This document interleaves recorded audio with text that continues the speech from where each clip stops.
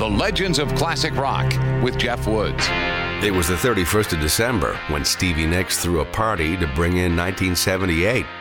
And to celebrate the year that had been. What a year.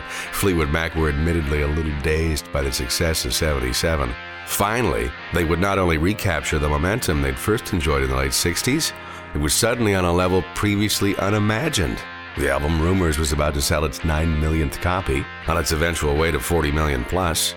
Drummer, founder Mick Fleetwood had finally made it financially, bagging $3 million. Bassist John McVie, roughly the same.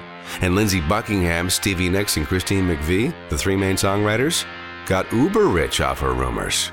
After sweeping the American Music Awards, the band sat somewhat nervously at the Grammys as the presenters fumbled with the envelope containing the name of the winner for Album of the Year.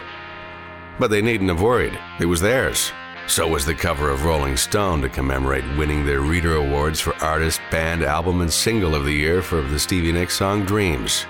But what really pleased Mick Fleetwood was that the Eagles' Hotel California came in second. The Legends of Classic Rock.